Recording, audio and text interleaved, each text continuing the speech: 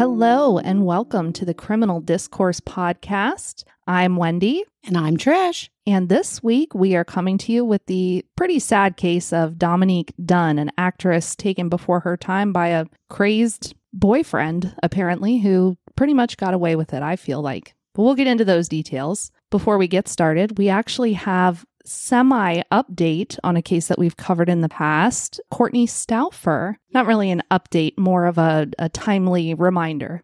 Yeah, this was a case we covered in season 1, I believe episode 6. Courtney Stauffer, this is the 10th year anniversary of her disappearance. She disappeared from her apartment in Palmyra, PA after some evening, I want to say issues, problems with neighbors, fights, boyfriend getting arrested. It was a whole thing. So if you haven't already listened to that episode, go back and listen to it and, pass it along. Unfortunately, her family works, as most families I think do, of loved ones that have gone missing. They really work tirelessly to keep their loved one's name in the media. So every year, especially in the central Pennsylvania region, there's always news coverage of her disappearance. They do an annual float to raise money. I believe the reward is up to over $100,000. It's a lot of clams. Yeah, leading to information about her disappearance and where they can find her. I think the family's pretty realistic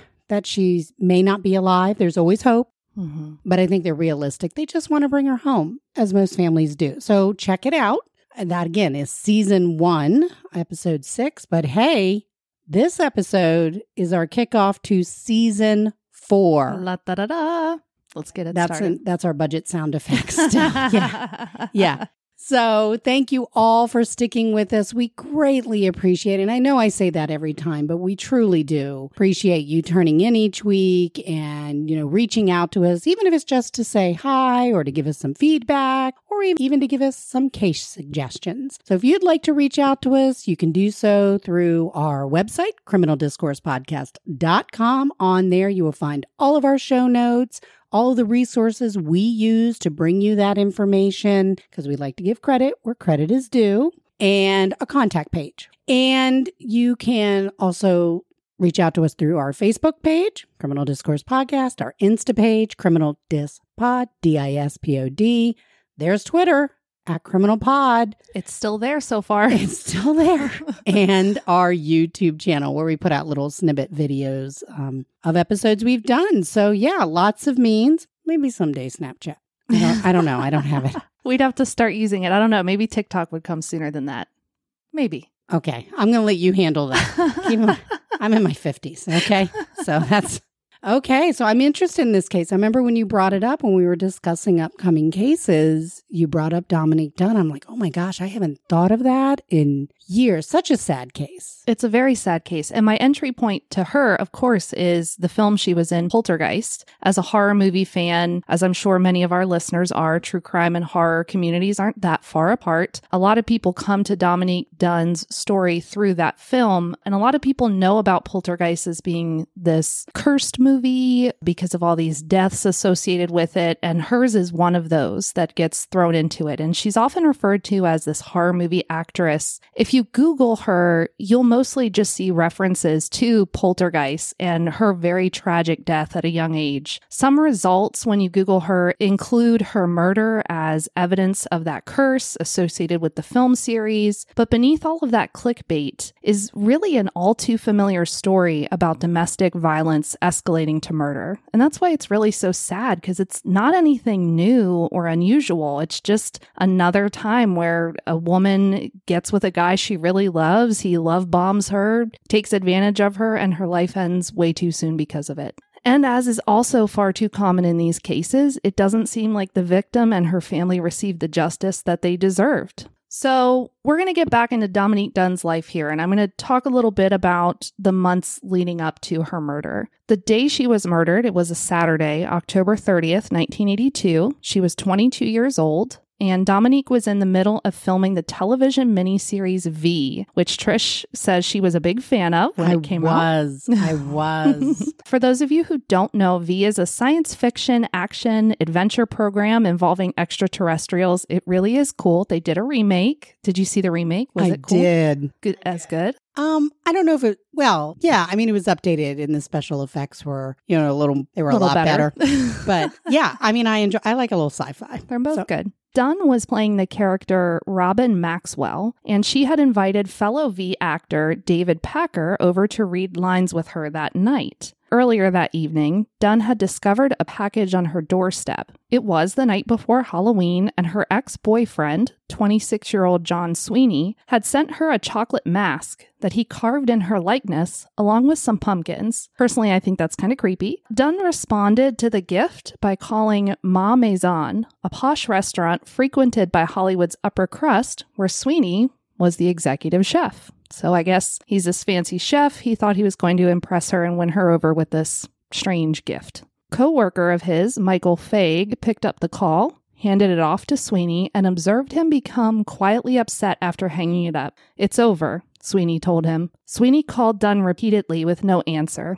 Eventually, Sweeney called his therapist instead, telling him, quote, "I'm losing it. I can't control myself anymore." Dunn called a friend to share what was happening, explaining that she had agreed to meet Sweeney for lunch the next day. At one point during the call, an operator cut in asking Dunn if she would accept an emergency call from Sweeney, which she did. Sweeney asked to come over right away, but Dunn refused.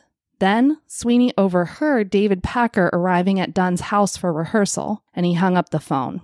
Coworker Michael Faig recalled Sweeney telling him, "I'll be back," and chugging 2 martinis before leaving Ma Maison. Sweeney then walked the 15 or 20 minutes to Dunn's West Hollywood residence, showing up at about 9 p.m. The two had shared the home until about a month prior, when Dunn had kicked Sweeney out over his abusive tendencies. David Packer remained inside when Dunn got up to answer the door. Sweeney said loudly, "We've got to settle this right now." Packer called out asking, "Should I leave?" Sweeney said yes, but Dunn asked him to wait inside. Dunn stepped out onto the porch with Sweeney, and the argument that followed was bad enough that Packer phoned a friend and told their answering machine, "If I die tonight, it was by John Sweeney." Then he put on an album and returned to reading his script in the living room. And I don't know if he was ever interviewed in terms of why he didn't go out onto the porch or at least look outside to see what, I mean, clearly it was loud enough that he felt he had to put an album on and leave a message that he may die tonight. Why not at least check on her and or call the police? I have not read or seen anything from David Packer personally, but everyone who was interviewed about it had kind of 2 theories. One, that John Sweeney was terrifying, and so Packer was terrified of him, maybe thinking that by him interfering, it would somehow escalate the situation. And then the other factor just being the time period, 1982, feeling like this is their business, I'm not going to interfere. And that was the polite thing to do as the house guest. The fight outside did continue to escalate. Packer started hearing thumping noises. It was followed by 2 screams and then silence. This is when Packer called local police, and they were dismissive. So some reports say that they told him to be a man and help her yourself. Some reports say that they also told him that it was outside their jurisdiction. So this is pre-911. It's a little difficult to just get emergency services immediately. And here he's telling them about a domestic violence incident. The message was clearly this was not a high priority for the police at this moment. So Sweeney strangled Dunn for more than 4 minutes during this time, dragging her by her throat about 55 yards across her driveway and onto her neighbor's property. When Packer finally investigated himself, he saw Sweeney standing over Dunn's lifeless body. Terrified, he attempted to escape over a back fence. Sweeney caught up to him, however, and told him to call the police. Packer made the call, and then he fled the scene. But he did call the police from a payphone later to confirm that they had finally dispatched. When police arrived, Sweeney greeted them by saying, "Man, I blew it. I killed her. I didn't think I choked her that hard, but I don't know. I just kept on choking her. I just lost my temper and blew it again." Dunn wasn't breathing and didn't have a pulse. Police managed to revive her heart with CPR and rush her to the hospital while arresting Sweeney for assault and attempted murder. Dunn remained on life support in a coma with severe brain damage for almost 5 days. Her brain scan showed no signs of life. Only immediate family members were allowed to visit her bedside, and her father described her condition in heartbreaking detail. "At first, I did not realize that the person on the bed was Dominique. There were tubes in her everywhere, and the life support system caused her to breathe in and out with a grotesque, jerking movement that seemed a parody of life. Her eyes were open, massively enlarged, staring sightlessly up at the ceiling. Her beautiful hair had been shaved off. A large bolt had been screwed into her skull to relieve the pressure on her brain. Her neck was purpled and swollen, vividly visible on it were the marks of the massive hands of the man who had strangled her. It was nearly impossible to look at her, but also impossible to look away. Dominique Dunne passed away on Thursday, November 4, 1982, at just 22 years old. That same day, Sweeney was charged with murder, to which he pled innocent. He pled not guilty to her murder that he admitted to when the cops got there. An autopsy determined her cause of death to be anoxic encephalopathy, I'm sure I pronounced that wrong, which is brain death from lack of blood flow to her brain, which was caused by strangulation with contusions over her larynx and contusions within the carotid sheath. The autopsy report also noted contusions in capsule and submandibular I'm not going to pronounce it, glands and massive aspiration pneumonia. Basically, this indicates deadly injury not only to her neck, but also to her lower jaw, and a struggle for air in her final moments that caused her to inhale a large amount of fluid into her lungs. Very sad details. So, since Dunne was murdered while filming V, her scenes were reshot with another actress in her place. When V debuted on television in 2 parts on May 1st and 2nd, 1983, they were dedicated in loving memory to Dunne. The day after her death, just a few hours after her autopsy, Dunne appeared as an unnamed Italian girl in an episode of the short-lived television adventure series The Quest. I remember that too. You do. You have to tell me each time you remember a show. Surprisingly, this wasn't Dunne's only posthumous work, and I find this really interesting. Dunne's episode of Hill Street Blues, which was a critically acclaimed police procedural, aired on November 18th, 1982, so just 2 weeks after her death, with a dedication to her memory at the episode's opening. So she guest starred as a teenage mother named Cindy on this show, who police tracked down after discovering an abandoned infant in a police cruiser.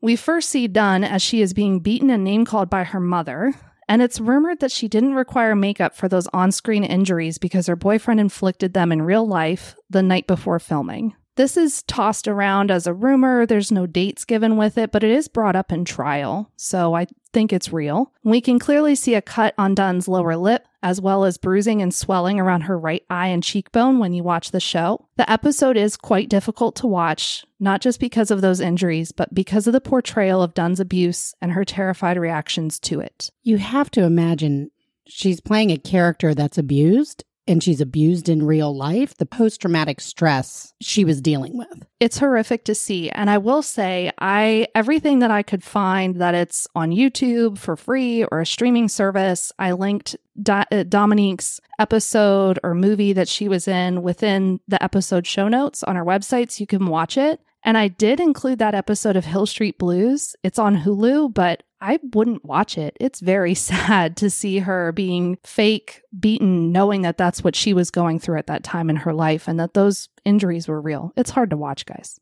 Chillingly, Dunne's portrayal as an abuse victim with her real life injuries, because her part in V was reshot, that would end up being her final acting role. So this is how she was memorialized. On a happier note, let's get to know Dominique a little bit more. Let's get to know who she was and not just how her life ended. Her potential as an actor started with a high school drama award, but close family friends remembered how seriously she took her annual Christmas performances when she was a little girl. Dunne was born November 23rd, 1959 in Santa Monica, California, to very famous parents, Dominique Dunne, an author and investigative journalist, and Ellen Griffin, an heiress and activist. She was the only living daughter of the couple, who had lost 2 other daughters already in infancy. Dominique was all 3 daughters in one to us, triply loved, her father said. She had 2 older brothers, Griffin, another actor, director, and producer, and a brother named Alexander. Griffin Dunne was in Who's That Girl with Madonna. Oh, well, look at that. He has some chops. Teen in the 80s. I remember all these. So family and friends remember Dunne's big heart for stray animals and her way of accomplishing whatever she set out to do. A future acting friend would say of her, quote, "I think I'm a better person for having known her, having been touched by her life. Maybe some more optimism and love stays with me. Her smile certainly does." Dunn lived primarily with her mother after her parents divorced in her childhood. After high school, Dunn studied abroad in Italy, returning to her mother's California home after she was diagnosed with multiple sclerosis. So this was Dominique's mother. She did end up becoming wheelchair bound by the time we go to trial here later on. Dunn's first television appearance happened on May 17, 1978, when she was a guest on The Mike Douglas Show, a long-running daytime variety and talk show at just 18 years old. I remember that as well. Oh my gosh, you're bringing up all my childhood stuff. This is good. Let's do it. We've been doing the late 90s for so long. We need to take a dive into Trish's childhood here. That fall, Dunn started studying drama at Colorado State University, and a fellow student remembers that, quote, she was just really at home on stage. She was quite natural. In 1979, her brother Griffin's friend, producer Charles Wessler, he's responsible for movies like Dumb and Dumber, in case anybody's curious, connected Dunn with an agent that would lead to numerous television roles in the coming year. So this is described as she decided, I'm going to be a serious actor, and she just did it and was successful. This is what I'm doing. It's happening. Dunn would also start participating in acting workshops in Los Angeles, where she was praised especially for her physicality and her fearlessness. So I think this is part of why it was surprising to some of her social circle that she ended up with a man like John Sweeney and in this condition that she ended her life. Dunn's first major role was in a made-for-TV melodrama called Diary of a Teenage Hitchhiker. I watched this on YouTube recently. It was a trip. She was 19 years old when it aired on September 21, 1979. It's a cautionary tale about a serial rapist who uses highways as his hunting ground. I like it because they just don't make it like this anymore. Like teaching you morality through television, movie entertainment. It's wonderful. Dunn plays a character named Kathy Robinson. She's the best friend of star Charlene Tilton, who was famous for being on Dallas. Yes. The pair are part of a group of girlfriends who continue to hitchhike despite the risks. Dunn's character becomes one of the rapist's victims, but she's also an underage, unwed teen mom, so she suffers a miscarriage to boot. And this would be the first of many instances where Dunn was cast as a teen falling on hard circumstances, which is in contrast to her life as, other than this childhood divorce, even though her parents were very amicable, she had a very privileged upbringing. She did not have unwed pregnancies, teen pregnancies. Hardship was not a part of her life. She didn't need to hitchhike. No, she did not. She was driving Rolls Royces and cute little VW bugs and wearing sunglasses from Italy. But this is the character. This is the role that she got cast in quite frequently. 2 months later, on November 16, 1979, Dunn appeared in the Ed Asner drama Lou Grant, very popular, about a Los Angeles area newspaper editor. She played the role of Second Girl in the third season episode titled Kidnap. Dunn's next role was on a television drama called Family in a fifth season episode about unplanned pregnancy that aired on January 21, 1980. It was an episode titled When the Bow Breaks, and Dunn played Erica, a friend of the main character who wants to lose her virginity. Spicy 1980s television. They knew how to bring it. That same year, Dunn, who's now 20, would film another made-for-TV movie and return for a second episode of Lou Grant. So in the movie Valentine Magic on Love Island, which was released February 15, 1980, Dunn played Cheryl, the niece of a resort operator who helps the main characters fall in love. And in Lou Grant's fourth season episode Goop, which aired November 24, 1980, Dunn played Terry Wilk, an upgrade from her billing as Second Girl on the series a year before. She got a name this time. Good job, Dominique. So at 21 years old, Dunn appeared in her first recurring television role in the comedy drama series Breaking Away, which was based on a movie of the same name about Midwestern working class young people. Unfortunately, the TV series only lasted for a single season. Dunn was featured as Paulina Bornstein, one of the main character's love interests, in 3 of the show's 8 episodes between December 1980 and January 1981. Again, all of these episodes that are available to watch today, they are linked in our show notes. Go enjoy. Dunn appeared on several more programs in the fall of 1981, including CBS Children's Mystery Theater's second season premiere in The Haunting of Harrington House, which aired on September 8th, 1981. Dunn was Polly Ames, the daughter of a hotel owner investigating the ghostly activity that's frightening tenants away. Then Dunn appeared in two very different made-for-TV movies, the first being Unit 4, which aired on September 29, 1981. She played Tracy Phillips in this adventure film about a military commando who rescues a government official and his family from terrorists. Next, Dunn starred in The Day the Loving Stopped, which was released October 16, 1981. She played Judy Danner, a bride-to-be, coming to terms with her parents' divorce on the eve of her own wedding. And I'll tell you, the next time I'm in the mood for some early 80s soft entertainment, I'll be watching that one. Okay. Well, and you can see the progression of her career, right? She starts out as unnamed roles, second girl, and now she's making made-for-TV movies and starring roles. The main character, yeah. Yes. And then, of course, Poltergeist, which really, I think, just shot her up. Here we go. Well, unfortunately, the fall of 1981 is also when Dominique Dunn attended a Beverly Hills house party where she met 25-year-old John Sweeney.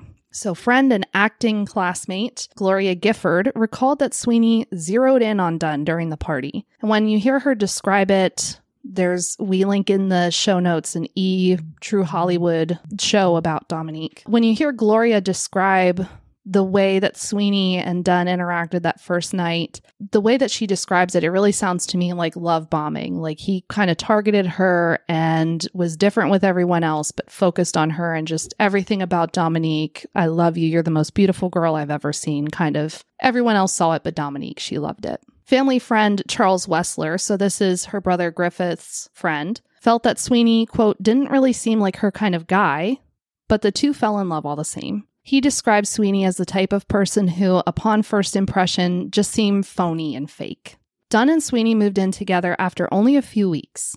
The following year, in 1982, the number of Dunn's acting roles doubled. Not only that, but the prestige of these roles increased, and she was cast in her first major motion picture, so that would be Poltergeist. Dunn's friends noticed negative changes around this time too, like Dunn and Sweeney dressing in the same color when they went out. I didn't like that, Gloria Gifford remembered. It seemed like a claiming thing. She also remembered Sweeney's fits of jealousy, like accusing Dunn's acting teacher of taking sexual interest in her. Gifford said he was very possessive in that he didn't really want her to have friends. He wanted to do everything with her. He started to pull her away from her friends. Isn't that usually the MO, right? The love bombing to get them, the quickly moving in together, and then separating them from family and friends, isolating them. Wanting them to be their everything, their only world. What's interesting to me is it's really only this close female friend of hers who's talking about the cycle, instinctively knowing that this guy isn't good, but everyone else in her life is like, oh, we just thought they were moving too fast. They didn't pick up on it in the same ways early on, the way that you would today, knowing the pattern of abuse. Right. And in the 80s, honestly, probably the 90s, even into the 2000s, domestic violence or dating violence really was not, it was kind of one of those private things you didn't talk about. You didn't. It was your private business. You didn't see it as a crime, sadly. Right. Dunn's work in 1982 actually began with a February 25 episode of Fame during the popular show's debut season. She played Tracy in the episode titled Street Kid, a teen runaway turned sex worker who, within 30 minutes, cleans up and returns to her family. Dunn followed this with a March 30 appearance on the mystery series Heart to Heart's third season. Love that show. Yeah. Loved that show. Maybe that should be the next one I watch instead of the made-for-TV movie. No, watch Heart to Heart. Heart to Heart? Watch Heart to Heart. Well, in the episode titled Heartline and Sinker, Dunn played Christy Farron, and she's framed for murder by a local backwoods sheriff. It sounds like a cute little, like the main characters help her get out of the jam, and it sounds like a cute little show. The main characters of Heart to Heart, they're a rich couple. Okay. And they're married. Oh, gosh. And I can picture them. I know if people told me them, I'd be like, oh yeah, that's them. And people are probably like, come on, Trish, it's such and such and such. But they are married and they're kind of like PIs in a way. That sounds They fall into these mysteries together and they work as a husband and wife team. It's more exciting than some of the other stuff. I liked it. Offerings. Dunn's breakout role came next when the horror film Poltergeist was released on June 4, 1982. Dunn played Dana Freeling, the teenage daughter of a family terrorized by their haunted suburban home. So if you guys haven't seen this, What's wrong with you? It's a classic. It's a standard. It was shortly after Poltergeist's release when Dunn brought Sweeney out to New York to meet her father and brothers. During this trip, a fan recognized Dunn from Poltergeist, quoted her famous "What's happening?" line at her, and then began talking to her. Enraged and insinuating flirtation, Sweeney picked up and shook the man in front of several scared witnesses, including Dunn's brothers. So this is kind of the first hint to her family that this guy is a little bit kooky.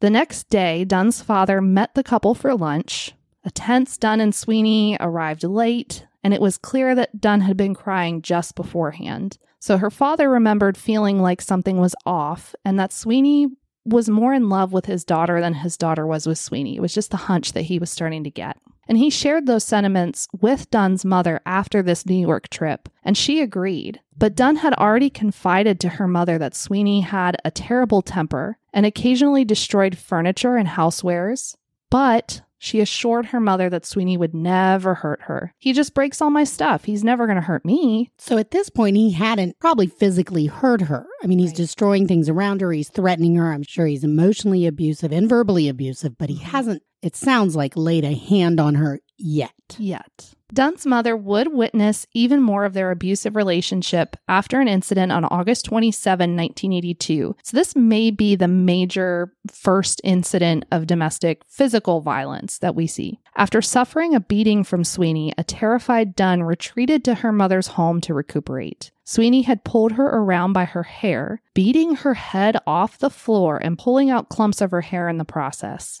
Dunn stayed at her mother's for 2 days until Sweeney showed up to apologize with a bouquet of flowers. Dunn's father would later recount how, as he and his family watched Sweeney being arraigned on the evening news for his daughter's murder, we all began to feel guilty for not having spoken out our true feelings about Sweeney when there was still time to save Dominique from him. I think that's one of the biggest seeds to take away from this is the family regrets not saying something sooner.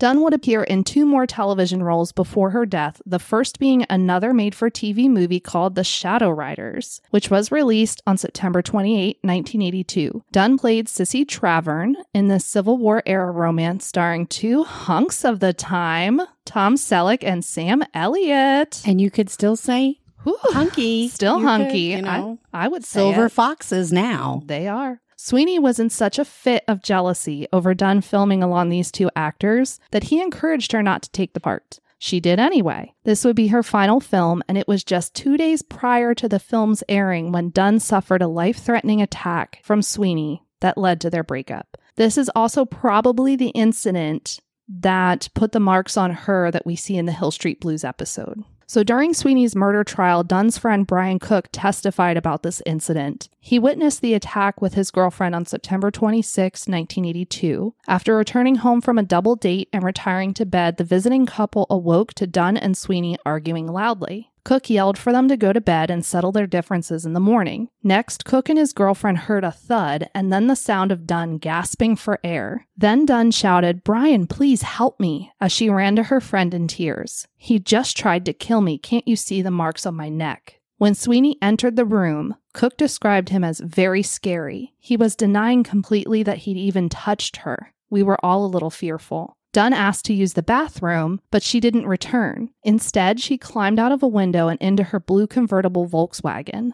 Sweeney rushed from the house when he heard the car engine start, and he jumped up on the hood of the car. He held on by the car's windshield wipers as Dunn drove away, finally hopping off about a block down the road. Dunn escaped to a friend's home who took photographs of the strangulation marks that would later be shown in court. Sweeney would claim that he had only tried to restrain Dunn from leaving the house that night, nothing more.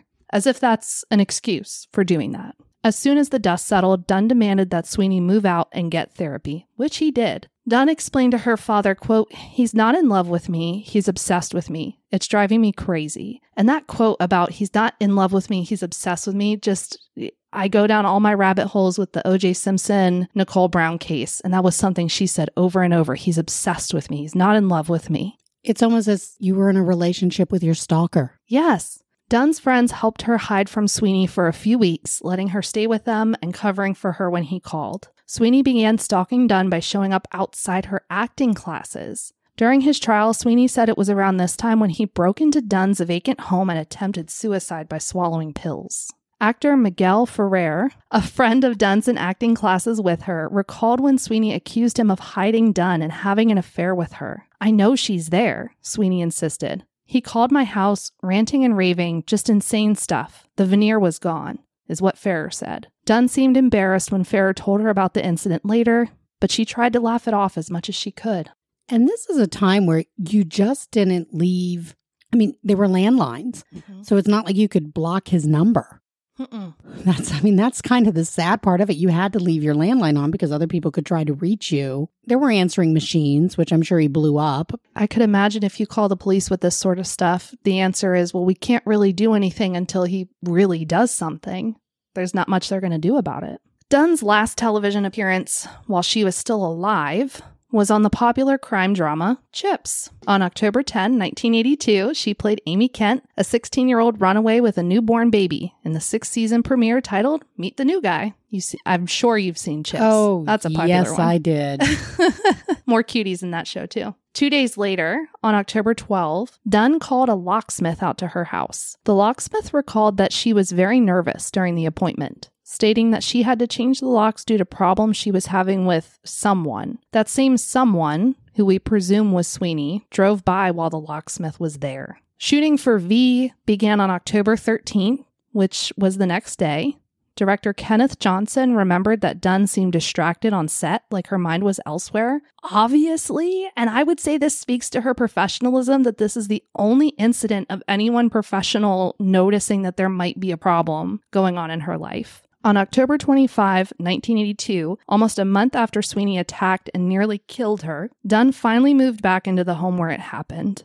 She would live there less than a week before Sweeney would return to finish the job. While cleaning Dunn's home after her funeral, friends discovered an undated letter she wrote to Sweeney. Part of it read, "I am not permitted to do enough things on my own.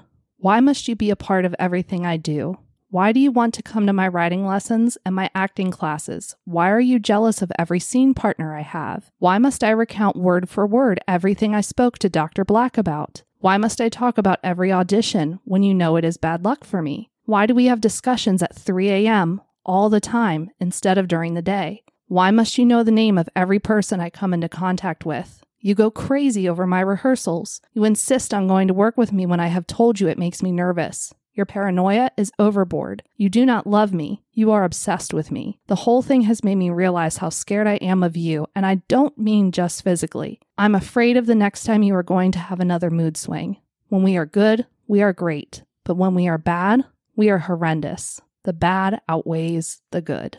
Perhaps something in John Sweeney's past can help explain how he became a domestic abuser who escalated to murder. Not excuse it, but maybe shed some light on what happened here. Sweeney was born in Hazleton, Pennsylvania, which is a rural, working-class area of the Northeast United States. In 1956, Sweeney's father, John Sr., worked at a local beryllium plant. Sweeney's mother, Maura, was a waitress. The oldest of 6 children, Sweeney would intervene when his father's alcoholism led to physical violence toward his mother, but this only turned his father's abuse toward him. Neighbors, co-workers, and police were all aware of problems in the Sweeney household, and they described the eldest son as physical and pretty aggressive. Sweeney's high school jobs training counselor described him as, quote, an intelligent young man who appeared to have a lot of ambition and drive pent up inside him. He seemed like a nice kid, very intelligent, gifted. After taking culinary courses at Luzerne County Community College, Sweeney landed a chef's job at a local fine restaurant called Carmen's. The owner said Sweeney was, quote, very ambitious and destined for bigger and better things. Friends from this time remember Sweeney taking karate, self-defense, and painting classes. This was a weird fact. They claim he once did a painting entirely in human blood, but they were too nervous to ask if it was his or someone else's. That was for part of his painting class. Ew. Hello, hepatitis. In 1976, Sweeney relocated to California. He severed ties with his family, and he began dating a woman named Lillian Pierce. Pierce suffered extreme violence at Sweeney's hands during their 2-year relationship, resulting in a collapsed lung, a broken nose, a punctured eardrum, and 2 hospital stays. Sweeney threw things at her when she tried to leave. He smashed household items, and she said he even foamed at the mouth when he lost control. This is also when Sweeney started working at California's illustrious Ma Maison restaurant under head chef Wolfgang Puck. He replaced Puck in 1981, shortly before meeting Dominique Dunne. After Sweeney's arrest, Ma Maison's owner Patrick Terrell told reporters that Sweeney was, quote, very dependable young man, very responsible, a very good cook. So, with him taking over as the head chef at Ma Maison at this time and Dominique being cast in Poltergeist at this time, her career on the rise, they were both kind of ascending. They were kind of a hot couple. Chef Michael Fagg, who was working with Sweeney the night he murdered Dunne, recalled Ma Maison's kitchen environment as, quote, the most pressure-packed restaurant I'd ever worked in without a doubt. Fagg said Sweeney was high energy and very creative when it came to dealing with the intense atmosphere, if not, quote, a bit temperamental, but you find that a lot in the restaurant business. And that's true, but that's also how I can see him kind of getting away and flying under the radar with some of his problematic behavior. Though Patrick Terrell, the Ma Maison owner, would later deny directly funding Sweeney's legal defense, their support of the murderer in the media, either directly or indirectly, would contribute to the restaurant's downfall. After Dunne's murder, the lawyers, businessmen, celebrity clientele that once frequented the eatery slowly stopped making reservations. The restaurant closed in 1985, 2 years after Sweeney's convictions. I don't feel bad about a restaurant for rich people in Los Angeles, but this just goes to show that it's not just the victim that you hurt.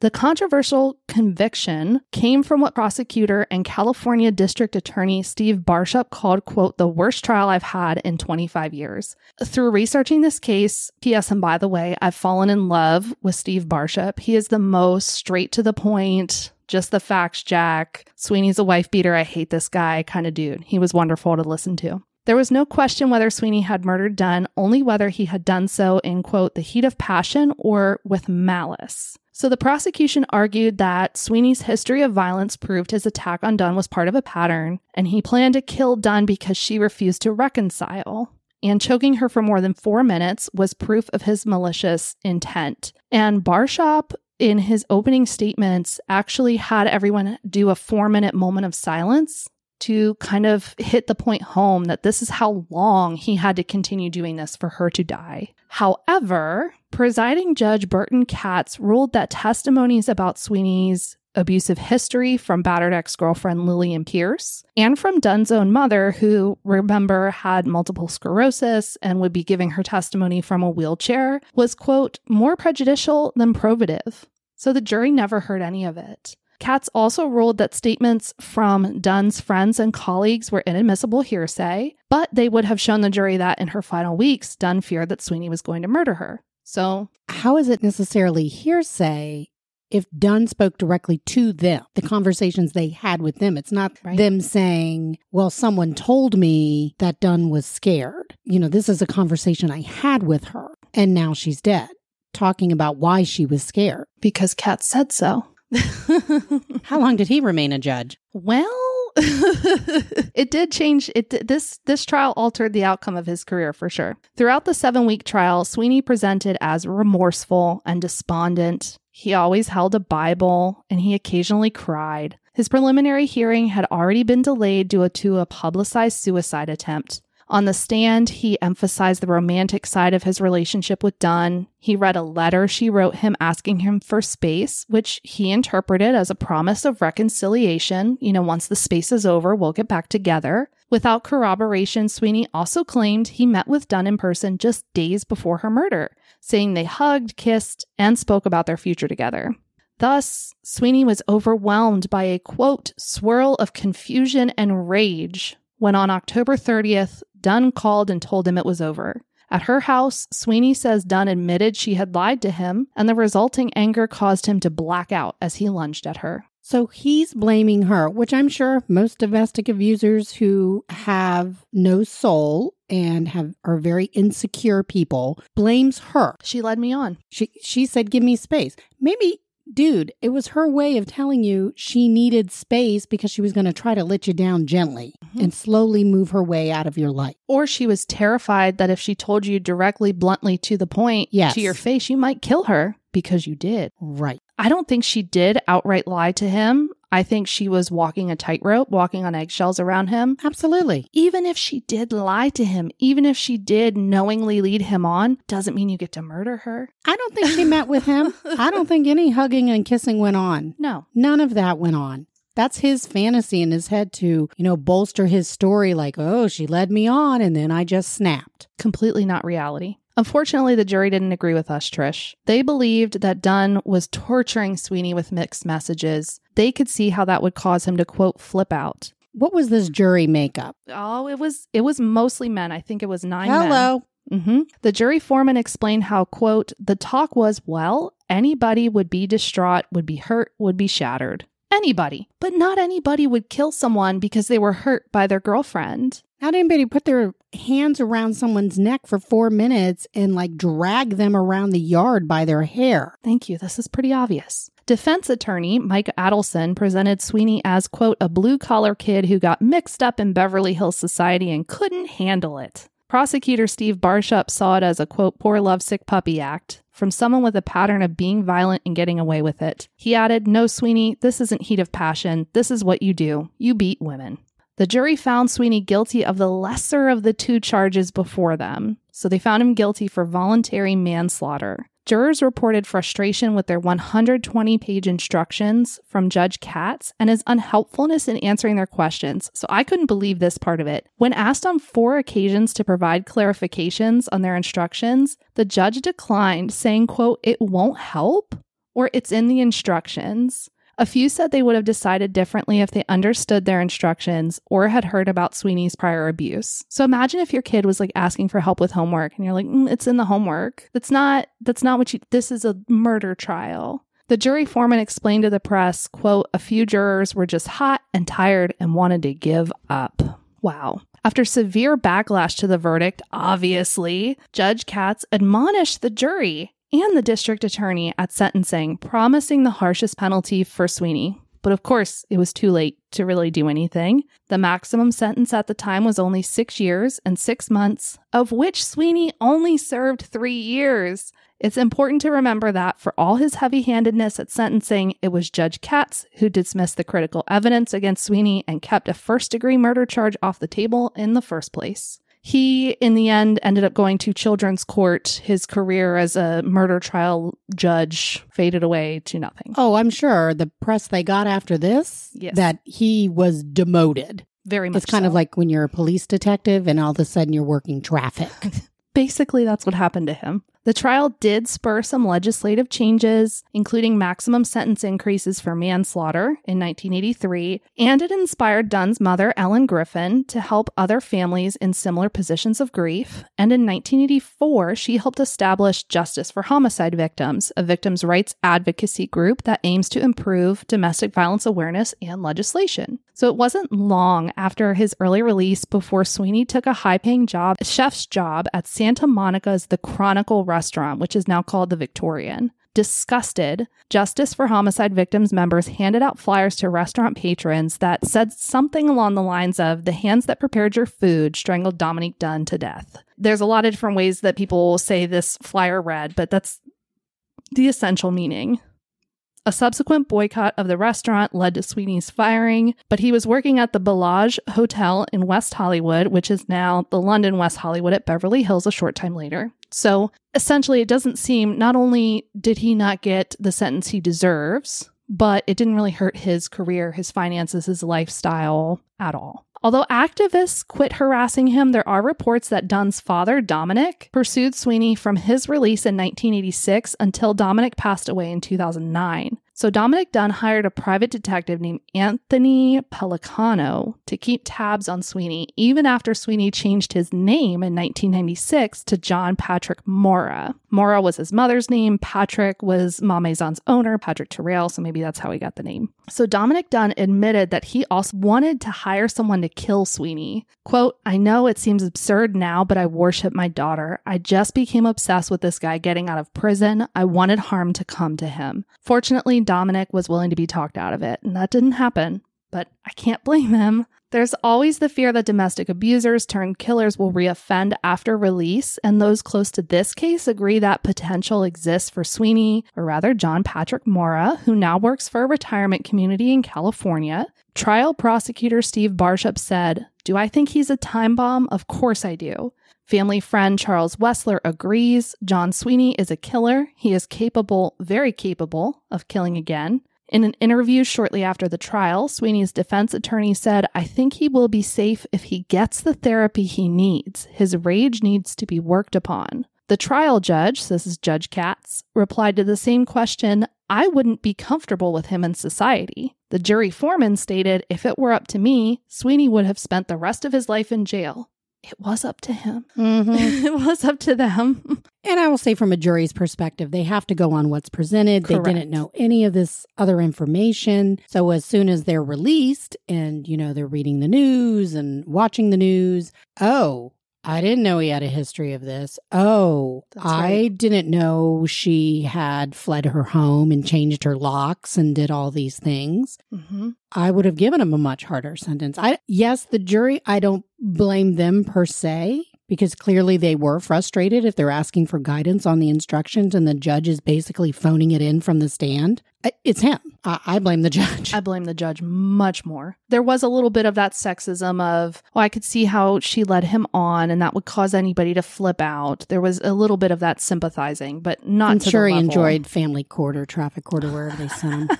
Former co-worker and chef Michael Fagg, remember he's the one who was working with John Sweeney the night that he murdered Dominique. He attended a Dodgers baseball game with Sweeney right after he was released from prison. Fagg said that Sweeney wasn't the same person and had become very religious. In an interview around that same time, Sweeney reflected on his relationship with Dunn, saying, "If I was the person I am today, I think it could have worked. I'm more in touch with myself, the violence that's always been a part of my life." And then he goes on to talk about how he hopes to get married someday, and that just ticked me off. Because instead, this October 30th will mark 40 years since he murdered Dominique Dunn. She'd be 62 years old today, and who knows what we might remember her for if things had turned out differently.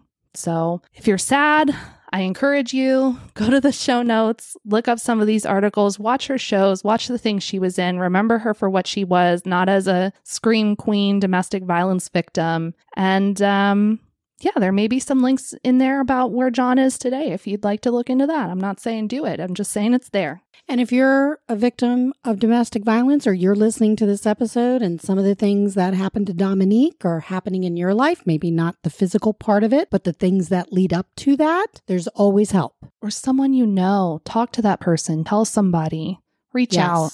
Yes. I would say that's the biggest regret, not even the frustrating trial and everything else that happened after, but just that family and friends saw this and nobody wanted to interfere out of respect for Dominique, but in retrospect, what they wouldn't give to interfere and butt in. Yes, absolutely. I remember interviews with her father gave after her death and the trial. And then he went on, he had actually a show, I want to say, on Discovery ID for a time, or one of those early true crime stations that he reported on true crime cases.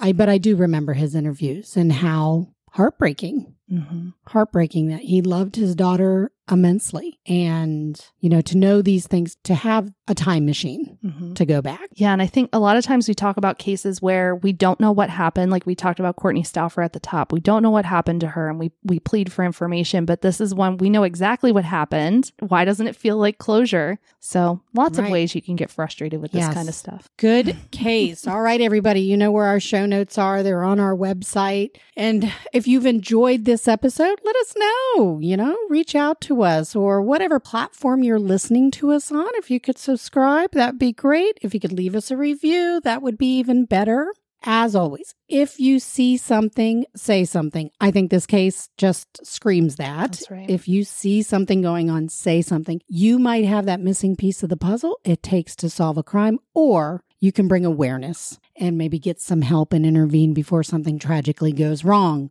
And as always, we want you to be safe, but we also need to look out for one another and be kind to one another. So until next time, guys, bye.